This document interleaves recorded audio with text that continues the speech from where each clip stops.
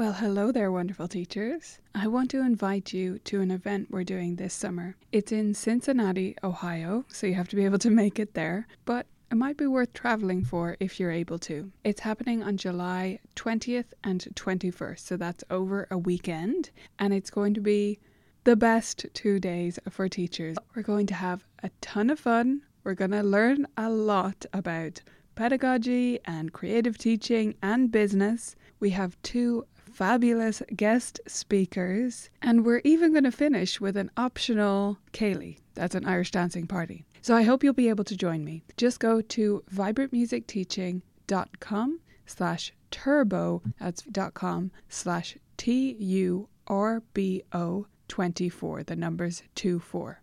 I hope you'll check it out, view all the details there, and I hope to see you in Cincinnati in July. On with the episode. Vibrant music teaching. Proven and practical Tips, strategies, and ideas for music teachers.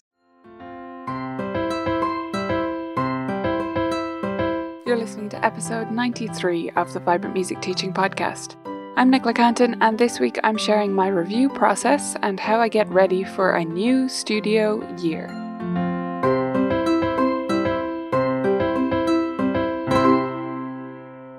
Hey there, beautiful teachers. Welcome back to the podcast. Great to be back with you again this week. This time of year is when I start to look forward to next year. Or no, not when I start, but when I really begin to put everything into place for next year, actually.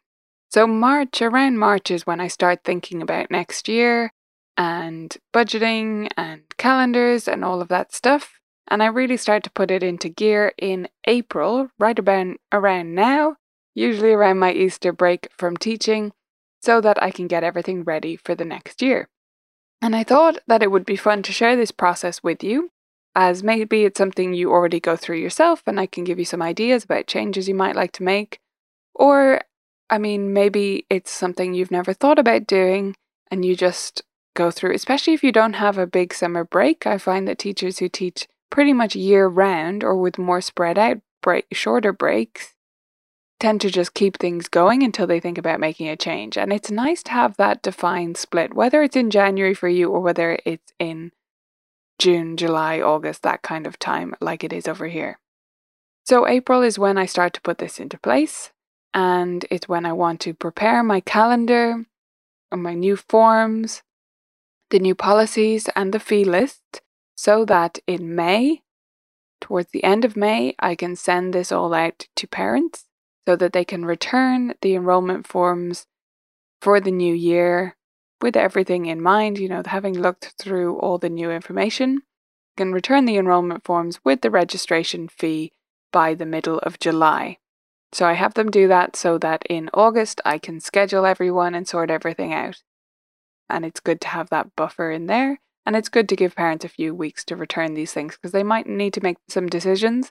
They might need to also look into what's happening next year in the school in terms of scheduling, They won't always have a definite answer on that, but if they have a bit of time, they can usually check into, okay, well, hockey, she's moving up from 4th to 5th class, and that means hockey's probably going to change to Wednesday. That's what it's been in her school, so we'll put in that we're not free on Wednesday anymore. Something like that, right? That kind of stuff comes up. And it's good to give them a bit of time for that.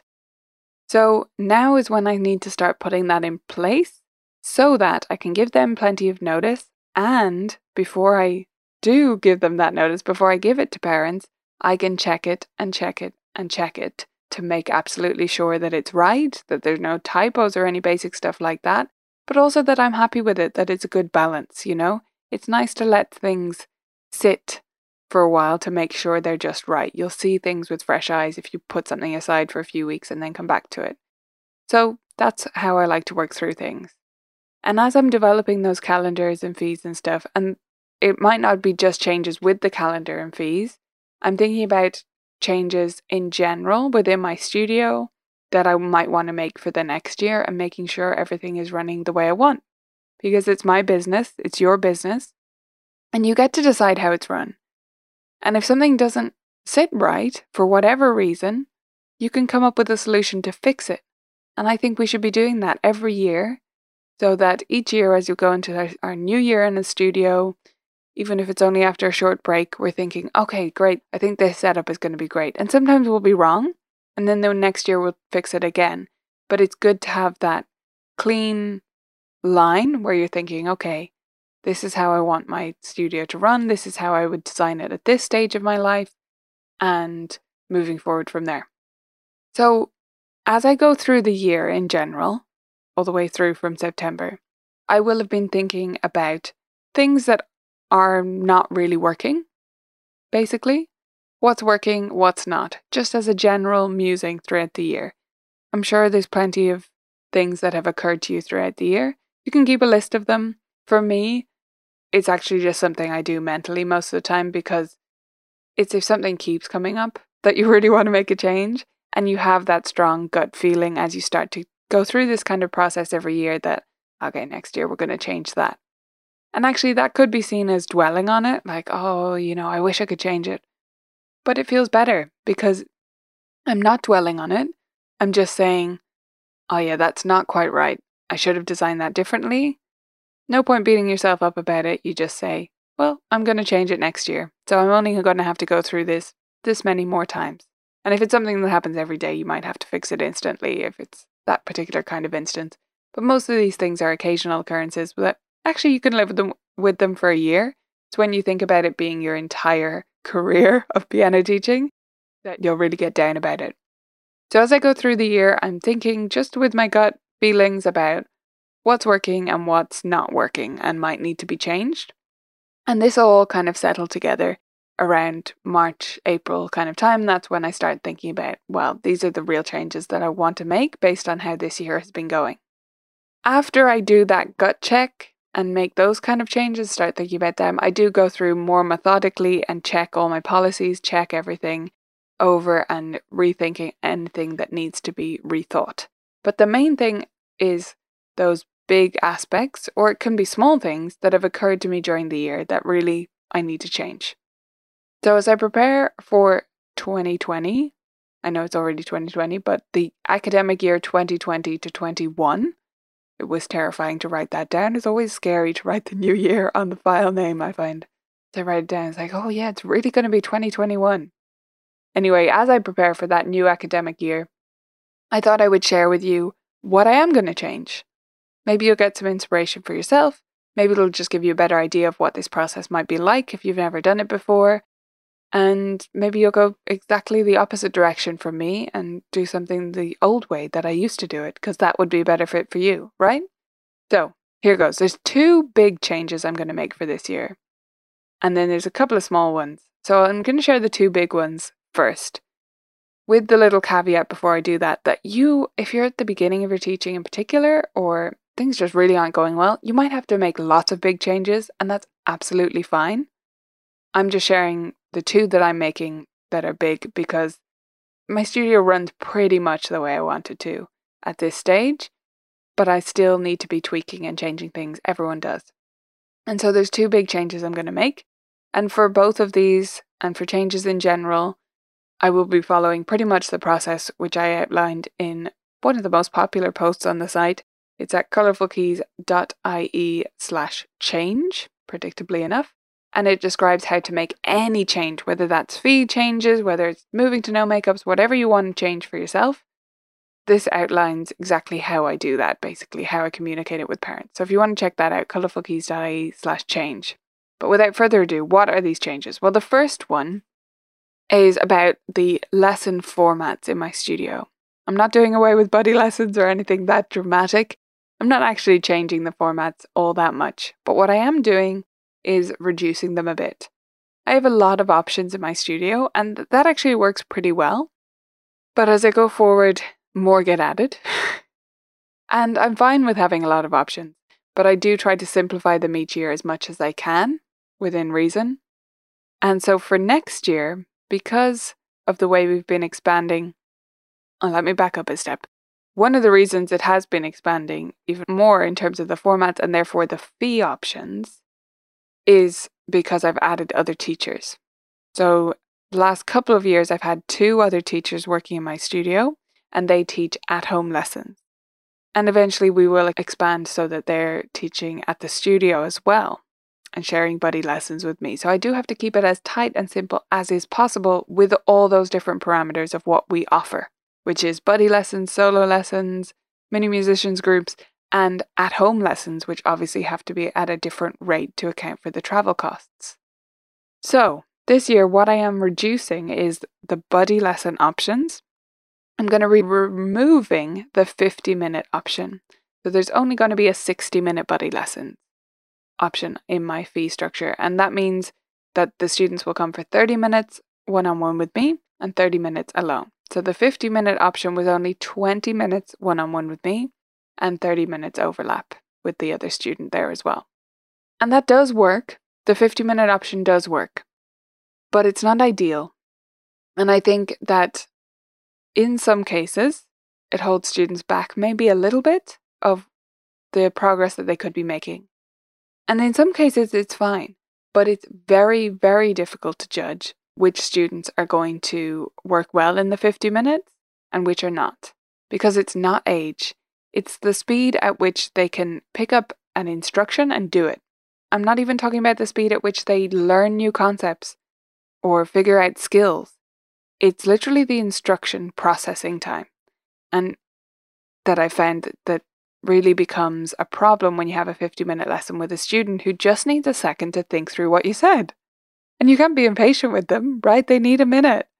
That's fine. They should be allowed to have that time.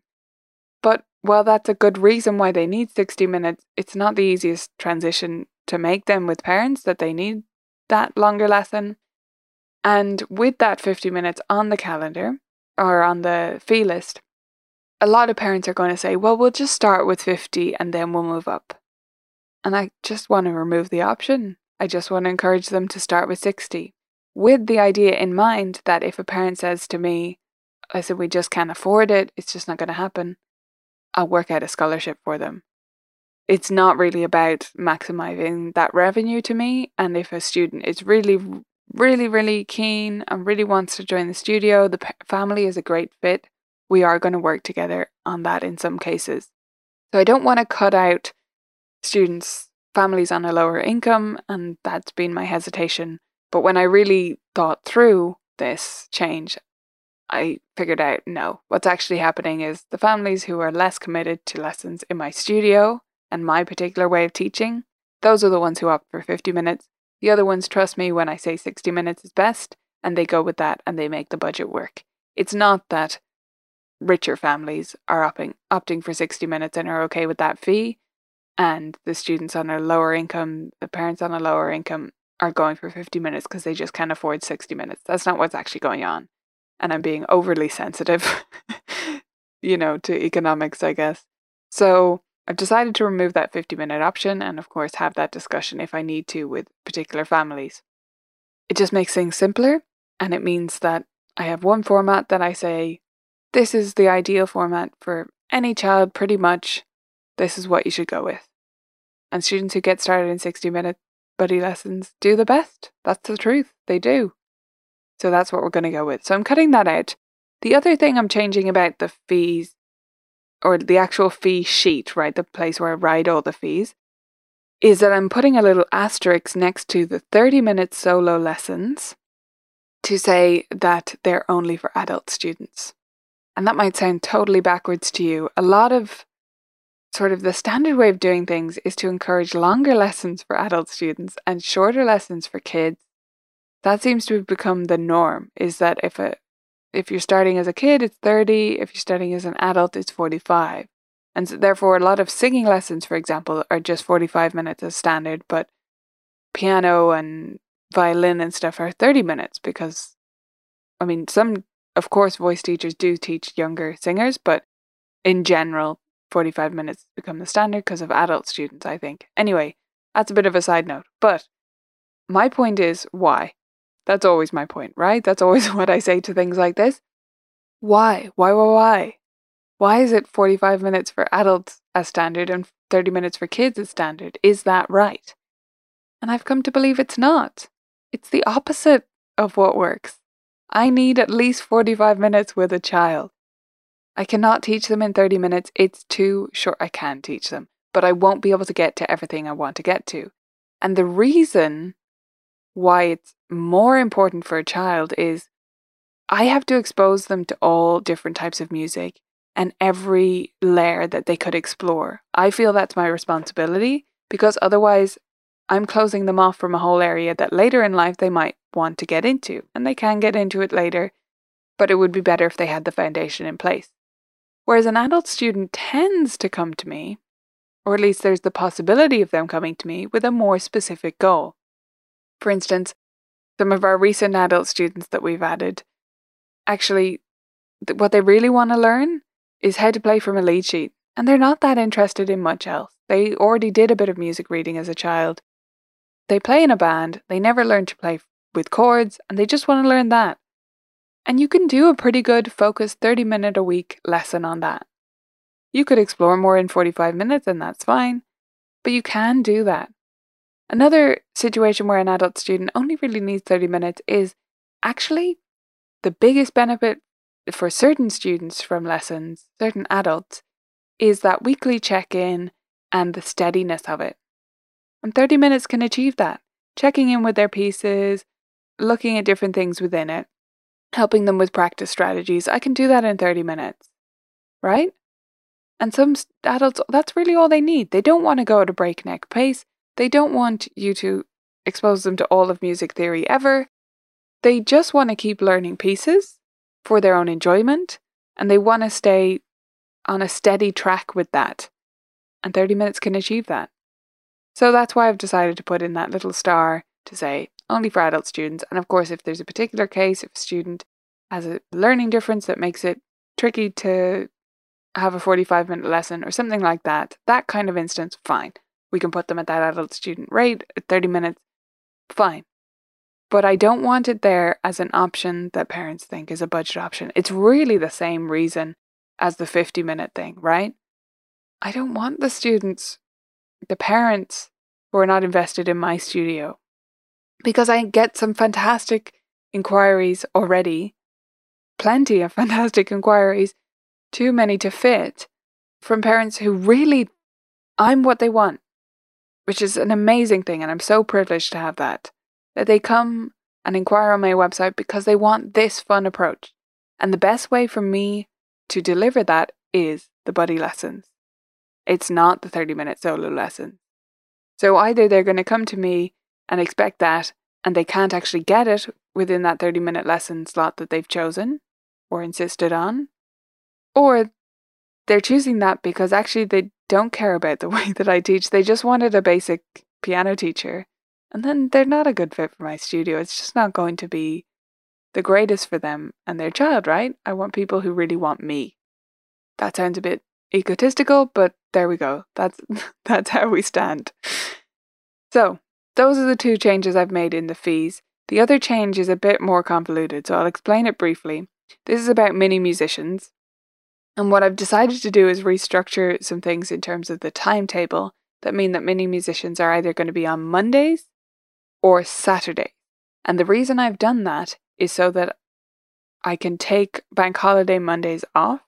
I could have done that another way, but this is the way I've chosen to take bank holiday Mondays off because, it's worked fine to work through them, and I don't honestly really mind it, but students do miss a bit more, and I think it would be better to keep that day for groups, which I'll talk more about in a second, including mini musicians. So mini musicians go on Mondays and Saturdays, and I'll take the bank holiday weekends off mini musicians, which means those fees, the number of weeks in the year for mini musicians will reduce, and therefore the fees will reduce as well. So that's just another little tweak there to the fees. Mostly, that's just about making the fee sheet as simple as I can, reducing the options as much as possible. The other change, which I've alluded to a little bit there, is in terms of my lessons group workshops. What I mean by workshops is classes that students come to occasionally in addition to their regular lessons. So students are in buddy lessons or solo lessons or whatever, but they also come to group workshops occasionally. And the past few years I've done these. I love doing them. They're great. I think they're a really good opportunity for kids to come together, play ensemble music, improvise together, all that stuff. I don't want to cut them from my studio. The past few years I have done them 4 times a year, on Sundays. And people often look at me like I'm mad for doing that when they realize that I work Monday to Saturday normally. So Sunday is my only day off. And I've been doing group workshops 4 times a year, though, right? It's 4 times. It's not much. However, my studio has expanded. As I've mentioned, I've taken on 2 other teachers. And so I really didn't mind, and I honestly wouldn't mind going forward if 4 times a year on a Sunday I had 1 or 2 group workshops. But we're up to 3 now to fit everyone in. So I have to run 3 workshops. Now I leave breaks between them. I don't do anything silly. But still, 3 workshops, basically the same thing 3 times with different kids, is a lot. It's too much. I can do it, but I never want to be at the stage with my teaching where I'm getting through something. You know, even if I'm still providing a good experience for students, I don't want to be feeling like that about teaching, even for 4 Sundays out of the year. I don't think that's a good place to be in, and I believe in leading you guys by example. I otherwise have an excellent work-life balance. People don't believe me because of all I do, but I honestly do. I feel very balanced. I feel like I have loads of time for myself as well as my work, but not on those 4 weeks a year. And basically what hit me with this, so it's been the past 2 years basically that I've done this extension of 3 group workshops on those days. And it started to dawn on me, this is where the gut feelings come in. It started to dawn on me that, yes, I was tired after the group workshops, that's one thing. I was very tired on the Sunday evening. Fine. Relax, chill out, don't do much for the rest of the Sunday. But here's the real problem, the real kicker. I was in a bad mood for Monday, Tuesday, Wednesday at least of that week, consistently. Every time I did those 3 group workshops, I'd wake up on Monday and I'd just be a bit annoyed at everything. I mean, I'm never exactly one to snap, but I just feel a bit off. I wouldn't be super enthusiastic about any of the work I was doing during that day. And maybe have a little bit of a headache, but more than that, it was just about my attitude. I didn't feel great or excited about anything I was doing. And that would sort of carry over to Tuesday, normally Wednesday, and then by Thursday I'd kind of recover. And then, you know, when I got my Sunday off the next weekend, I'd fully recover and be back to normal the next week. But that's basically a week where you're not feeling great. And I'd even feel like I was getting a little bit of a cold, but I wouldn't get a cold, right? That's your body telling you, you are run down, this is wrong, this is not good.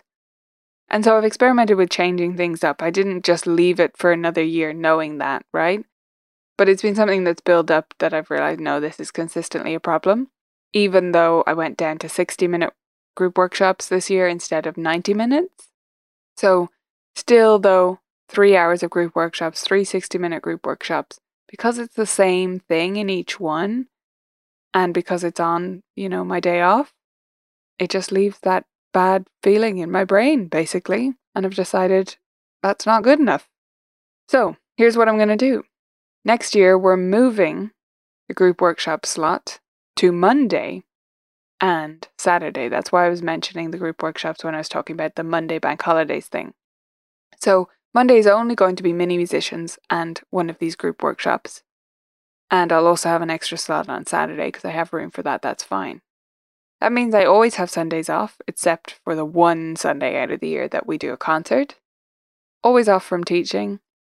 And it also means I'm going to increase the number of group workshops. It sounds crazy when I'm trying to reduce the stress of something, but actually making them regularly scheduled in every week and putting them in my normal schedule is going to improve this a lot. I just feel like it's going to be much better to be something I'm expecting every week. At the same time, we're going to designate them for particular age groups. So each one that I do will be for a different age group, and anyone from that age group will be welcome to attend, and it'll be sign up on a first come, first served basis. But I know how the ages break down in my studio and the way the normal percentage of attendance, and therefore pretty much everyone who wants to come to a particular one will be able to come. By splitting it up in that way and having the 2 slots, we'll also be able to alternate, you know, sometimes if you're 7, sometimes your slot will be on a Monday, and sometimes a few weeks later it'll be on a Saturday, And so if one of those two options suits you, you'll be able to attend quite a few out of the year, right? So that's the idea. It's a little bit confusing to explain. I hope it made sense to you in terms of what I'm doing. But more than that, I hope the problem made sense to you, because that might be true for you about something completely different area of your business, but it just leaves you feeling a bit blah, bit unmotivated, bit of a headache, something wrong in some way. Your body does tell you these things, and you have to listen to it. So I'm listening to mine. Believe that I'm pretty good at doing that, and I like to follow through with looking after myself, because I think all teachers should look after themselves, because you're important to your students, right? Beyond anything else, beyond just your own health, you're important to other people. So I'm going to make that change this year.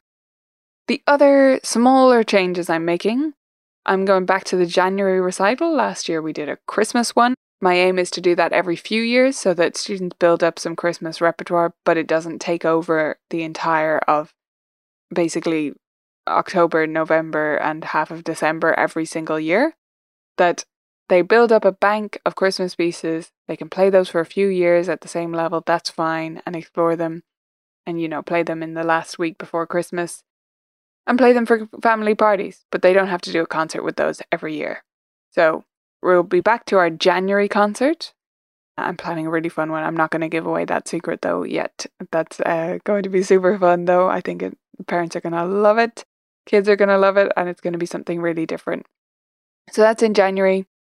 Group lessons the week of the recital. I actually made that change last year. So instead of regular lessons, they have group workshops on their regular day for the week of the recital. That works really well because this is our spring recital I'm talking about, and that one's on a Saturday, and I teach on a Saturday. And so it works fine to reschedule those, and obviously parents are very understanding because there's a recital on, but I think it'd be more beneficial for them to be in groups anyway in order to practice performing that little bit more. We do that at a group workshop several weeks before the recital, but it'll be great to get that extra practice in and really focus in on performance for that whole week, because that's what we're doing anyway, and it'll be done more efficiently, and it'll be more enriching for the students if they're in groups for that. So they're just going to come on their regular day to a group instead of solo or buddy lessons. That's already happening this year. That we're just keeping that for next year. And then of course I'm increasing the fees. I do that every year so that they don't stay exactly the same. People often ask about how much to increase. I don't like to give a euro or dollar amount because I don't think that's sustainable or just a good way of thinking about things. I prefer to go on percentages. So I will always raise at least 3% to stay above the cost of living increases, which are 1 to 2% most of the time. And then, so 3 to 5%. This year I'm going up a little bit less than normal actually. So it's more around 4, it's often around 5%. So we're going up that little bit, and at the same time also increasing the availability of group workshops, so they're getting a lot more for that same money, but that doesn't have to be the case. No matter what you're doing, please increase your fees every year, just a little, okay? It doesn't have to be huge. But if you do it a little every year, you're not going to fall behind the market and fall behind what you need to be making and have to double them, to catch up. And really you can't do that, so then you end up not catching up, You try to do a little year after year, but it's very hard to run that race. So if you haven't done them in a while, maybe do the big jump. But then don't let that happen again. Go up a little bit every year. Whoa, this has been a longer episode. More like a normal podcast length, right? Instead of the normal VMT podcast length. But I hope that you found it useful, this chat through the review of 2019 to 20 in my studio and what we're doing for 20 to 21. I'd love to hear what changes you're going to make. Let me know about it. You can write to me in the comments on this episode, show notes if you're on the page, or you can write to me in our Facebook group, Vibrant Music Studio Teachers, or the members group, VMT Clubhouse. Tell me about the changes you're going to make, whether you go through a review process like this, and whether something I said made you balk or maybe inspired you to take some action yourself. And While you're sharing, please do share your stories about lessons you've learned in the last year. We need them for our 100th podcast special. You can go to colourfulkeys.ie/100 and leave a voice memo there, or just record one on your phone and email it through to us. We'd be delighted to hear from you and hear about your lessons learned over the past year, no matter where you learned them, that helped you improve your teaching or your business or just see something in a new light. That's it for this week. I'll chat to you again next week on the Vibrant Music Teaching Podcast. See you then.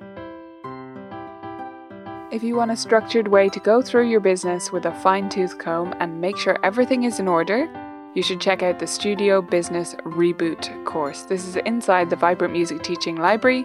Just go to vmt.ninja to sign up if you're not a member, or if you're a member already, go to the video library and select courses to find it there.